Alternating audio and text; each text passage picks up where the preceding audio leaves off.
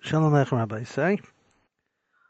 Although this week we'll be reading Pashas Shoftim, being that we have begun the Chodesh of Ellul, and just like any Yom Tif, without preparing for the Yom Tif, a person isn't able to utilize and accomplish what he wants to be able to gain from the Yom Tif.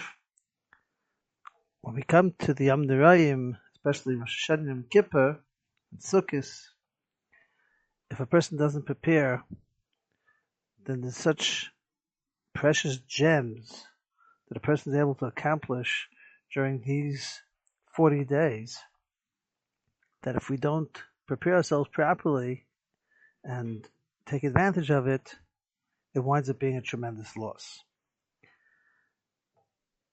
Over the years, many times, I said over this mashal of the Dubin Magid. I heard it many, many years ago, sung in Yiddish.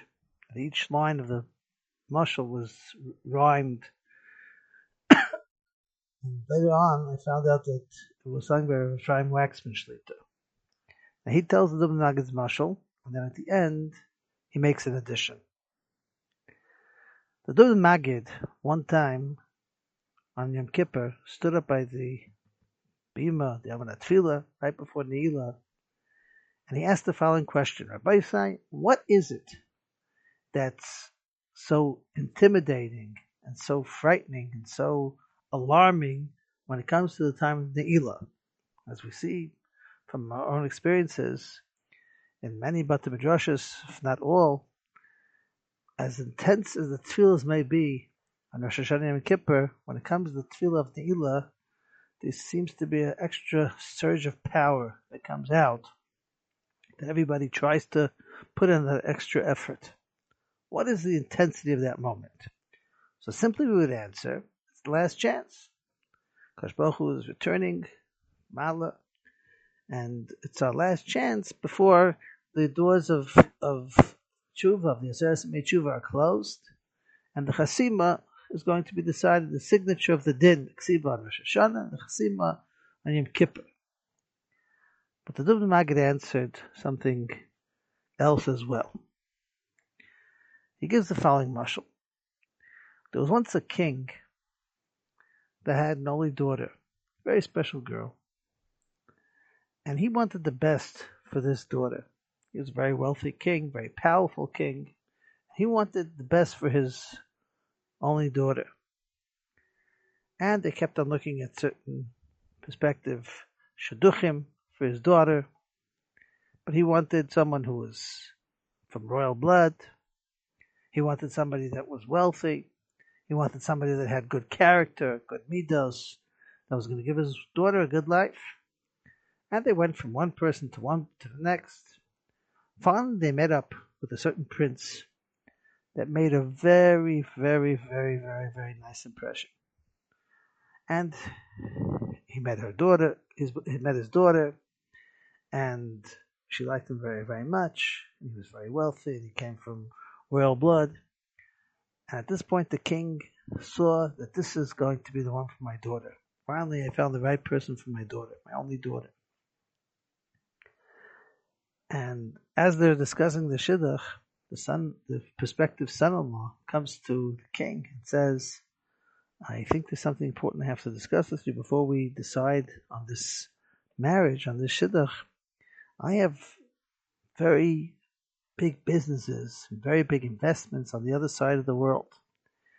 I'm sorry to say, but if you want me to be able to marry your daughter, she's going to have to come with me over there. I can't leave that all over there and just come here. She's going to have to come with me. So here the king's left with a dilemma. This is his only daughter, and he cares to have his daughter near him.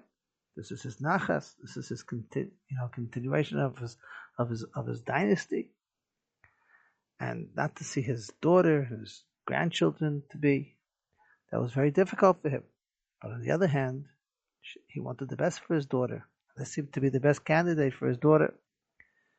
So after thinking about it back and forth, he decides, although it's much better for me that she's here, but I know this is what's going to be better for her, I'm going to have to forfeit my interests and my benefits from her being here and allow her to go with him so that she'll be able to have the life that she's meant to and needs to have.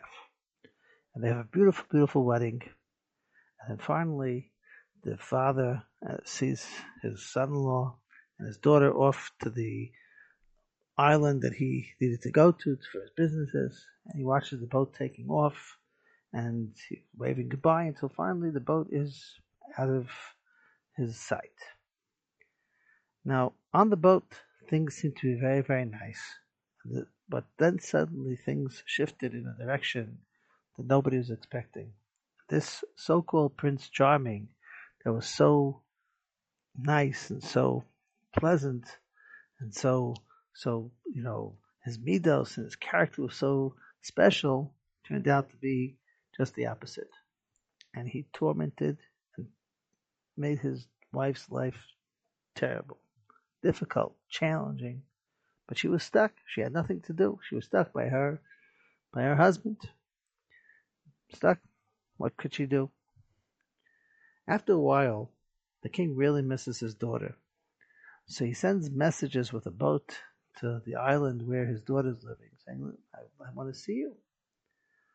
So they hear that he's coming, and they're all excited. His daughter's excited, her father's going to come.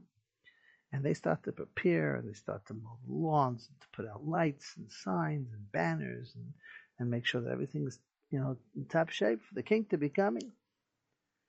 Finally, the king's boat comes in, and this son-in-law who's been torturing and making the daughter of the king's life so difficult, all of a sudden becomes Prince Charming again.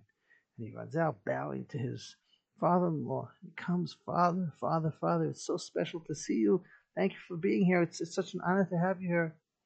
And the king is just delighted to see his daughter, to see his special son-in-law, and how happy he's treating her. How happy, everything just seems dandy. He stays for a little while, a couple of weeks. And then he says, as much as I love being here, I'd love to stay here, but I got to get back to my palace. I got to get back to my kingdom. So they understood, and he goes up to his chambers to start to prepare for going back to his kingdom. While he's in his room preparing, packing his suitcases and organizing everything, there's a light knock at the door.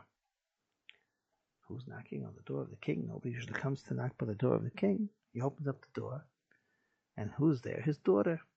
She says, Father, can I have a few words with you? He says, sure, please, come in. Before she even has a chance to open her mouth, she all of a sudden falls on the floor. She starts to cry, and she starts to scream. You can't leave me here. You can't leave me here. You don't understand. He's a fake. You think that he's such a special person, that he treats me so nicely. When you're not here, he torments me and he tortures me and he makes me feel horrible about myself. I can't be with him anymore. Please, Father, you can't leave me here. And the king is left stunned. So the Lubavitch Maggid says the following. HaKadosh Baruch Hu made a shidduch between our guf and our neshama. And the neshama is really us.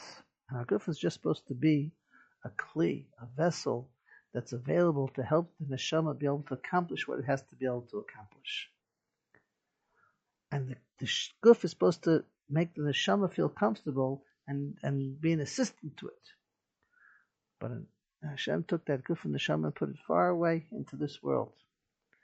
And often enough, instead of our guf assisting and giving pleasure to giving the neshama the ability to do what it has to be able to do and to have pleasure, it torments it with all different types of averos, all different types of customs that are not the interest of the neshama.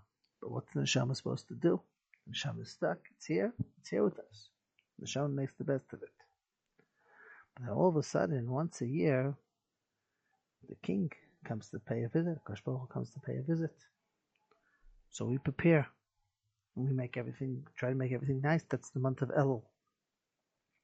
The king comes on Rosh Hashanah. And we're all like angels. Hashem Melech, Hashem Malach, Hashem Yimlach, Le'elam Voed. we're all there, we're all doing tshuva. Says tshuva, we take on certain chumras that we don't normally do. We're tzaddikim. Akash Baruch Hu's delighted. Then comes the moment of Ne'ilah, and then the neshama gives out a cry. You can't leave me here. He's a fake. You think he's this person that's doing all these chumras over here and he's working all these things? You think he's sincere? You think he's genuine? He's a fake. You can't leave me here. Do you know what he's going to do with me after Havdalah tonight?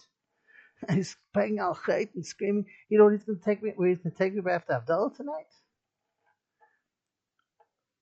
So Ephraim Waxman now continues the mashal. Evidently, divorce wasn't an option in the mashal. For some reason, the kingdom wasn't. For the royalty was something which they wouldn't do. But the king says to himself like this: one thing I do know is that in front of me, he treats my daughter the way that she should be treated, and he gives me the respect that I need to be respected, and she's happy when I'm around, and the way he's treating her. I have no choice, but I'm going to encourage them and tell them that if they want to continue this relationship, then they have to come back and live near me. And that Rabbi Waxman says that's the pshat after Yom Kippur that we go into the sukkah. The sukkah is a place where we live in harmony together with HaKadosh Baruch Hu. I once heard from Shimshon Pinkas that we know that a sukkah, even though we're used to a sukkah with 4 walls, that's for our own comfort, for our own privacy. But you don't need 4 walls. Right? It's dependent on drashos and the pasuk. But B'yikar Adin, you really only need 3 walls, and you don't even need 3 full walls. You need 2 full walls that are connected to each other on an angle. And the third one could be a tefach within 3 tvachim away from one of the other 2 walls. And that's enough to be considered a kosher sukkah. So it says of Shimshon Pinkas, I think B'Shem Darizal, that's comparing HaKadosh Baruch Hu taking us into his embrace. Just like from your shoulder until your elbow, that's 1 full wall. From your elbow to your wrist is the other full wall, and your hand is the tefach. And it's like a person taking somebody into his embrace, like putting his arm around him, taking him into an embrace. And that's going into the sukkah. To make that harmony between us, between Haguf and Neshama. Now, everybody really wants to make that connection in reality with HaKadosh Baruch Hu. But sometimes our guf gets in the way. A person has to be able to realize and start to think about, what am I in this world for? What's my purpose? What am I here for? When a person realizes that the neshama that HaKadosh Baruch Hu gave us, tahirihi, it's a pure neshama, and that's the tool that we're meant to use to direct ourselves in our lives with our neshama, and the guf is just supposed to be something to help us get to where we have to be able to get. So then a person starts to think to himself how the main focus has to be my neshama. Of course, I have to take care of my guf. I am a human being. I have to take care of the physical things that I need. But the question is, where's the ikr? Where's the ikr? Where's my main focus? That's when a person eats. So you have some people that eat to live, and you have some people that live to eat. So in other words, the neshama is the ikr, and the guf has to be the kli that helps the neshama accomplish what it has to be able to do. If a person is not expected to change himself in one night, 1 month, it just change anything. But sometimes we have to stop to think now. We're holding a month before Rosh Hashanah. If we take one thing that we think to ourselves, where am I not control of my guf? Where's my guf overpowering me? That even though I might know that something is right, I might know that something's correct, it doesn't allow me to direct myself in the direction that I should be taking it, because my materialistic and physical needs overpower that. And if we try to identify that in some level, even a small thing that directs us from that, directs us in that direction, that could be a haskalah to the tshuva that a person needs to be able to accomplish, because that's the intensity of the moment of Ne'ilah, where we have to realize that there's a shidduch, there's a match that's made between our guf and our neshama. And the more that we work on building that neshama, our purpose for life, then we'll see our connection to HaKadosh Baruch Hu. And Mitzvah Hashem, if we work on that now, during El, That'll prepare us to come to Rosh Hashanah that will fill. We say that Hashem Melech, Hashem Malach, Hashem Yom Voyed, how sincere it'll be. And we come to the Alchet of the Vida of Yom Kippur, and that will bring us to real Simcha. Azman Simcha say of Sukkot, when we go into that Sukkah together with HaKadosh Baruch Hu, where we in that embrace of HaKadosh Baruch Hu. With Hashem, it's the beginning of Elul now. And we have to take advantage of the month of Elul. Hashem should direct us in the right way, that we should make use of that month of Elul, of this month of Elul, and to bring us to a Ksiva Chasima Tova, a good Givan Shor, and HaKadosh Baruch Hu should be Yemali Kol Mishalas Lebeinu L'Tova. Everyone should have a wonderful, wonderful Shabbos. Kol